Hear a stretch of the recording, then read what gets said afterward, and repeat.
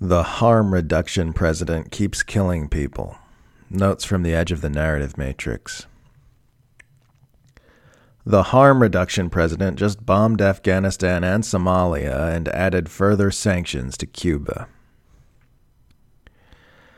As total mass media blackouts on important news stories become more common, the challenge increasingly is not just obtaining newsworthy information about the powerful via whistleblowing, investigative journalism, etc., but also finding ways to get that information seen by people.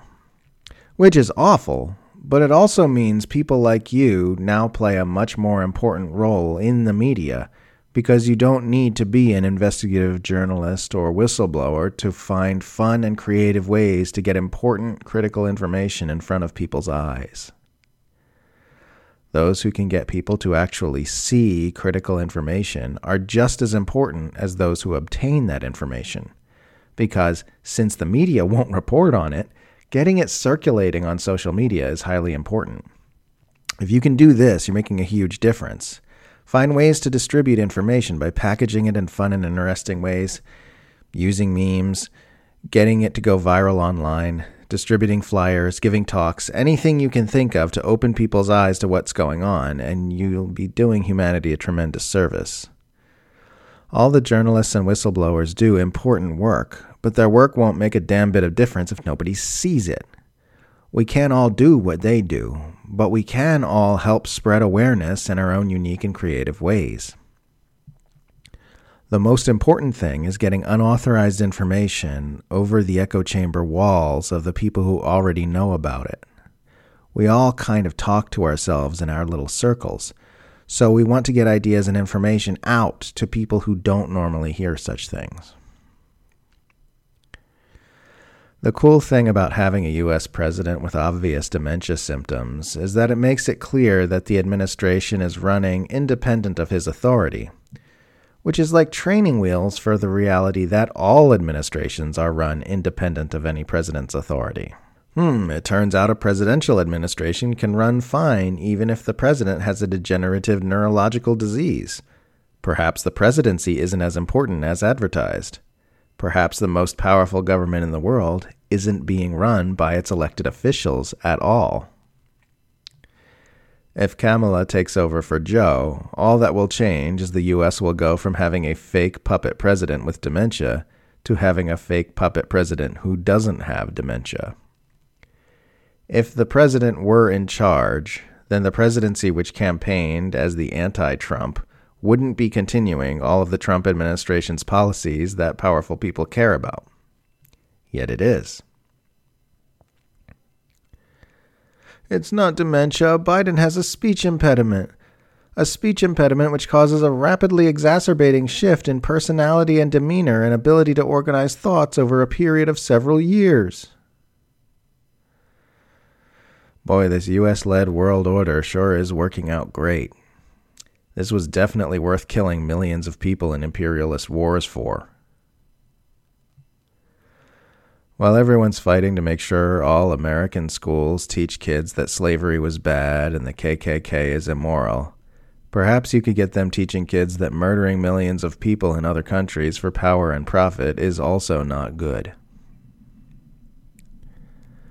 Basically what happened was 100 years ago some communists overthrew the Russian Empire, and then the entire worldwide capitalist class spent the next century inventing propaganda and surveillance systems and robot and drone technologies to help make sure that can never happen to them. We need to end the system which destroys our environment for profit and leads to widespread mass murder and injustice and world-threatening nuclear escalations because if we don't, everyone will die. Army of weird idiots. You just don't understand economics, bruh.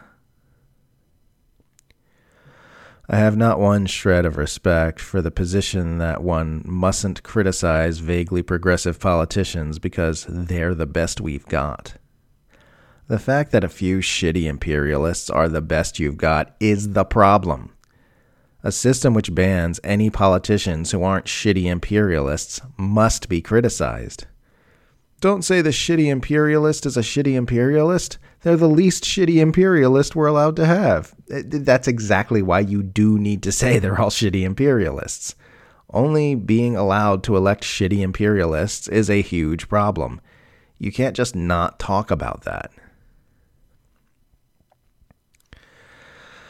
I go on binges of focusing on China a lot because the success of the imperialist propaganda campaign against Beijing honestly freaks me the fuck out.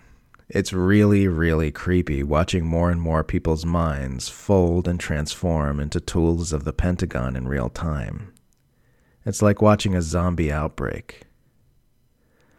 A big part of the problem is that just as the insane don't know they're insane, the propagandized don't know they're propagandized.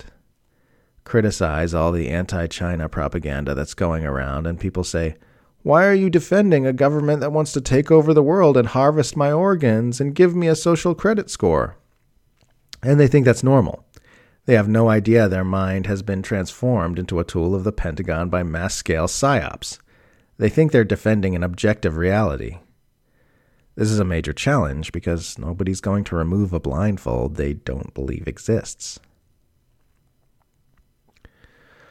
The last Secretary of State openly admitted the U.S. is sanctioning Iran into the Stone Age so that the people will get so miserable they rise up against their government. And yet when protests happen in Iran due to shortages caused by sanctions, there are still people who buy it. Every mistake I've ever made in this job was the result of listening to other people instead of trusting my gut and moving with my own intuition and inspiration. I'm too experienced at this point to let anyone cajole me into writing about their pet topic in their way.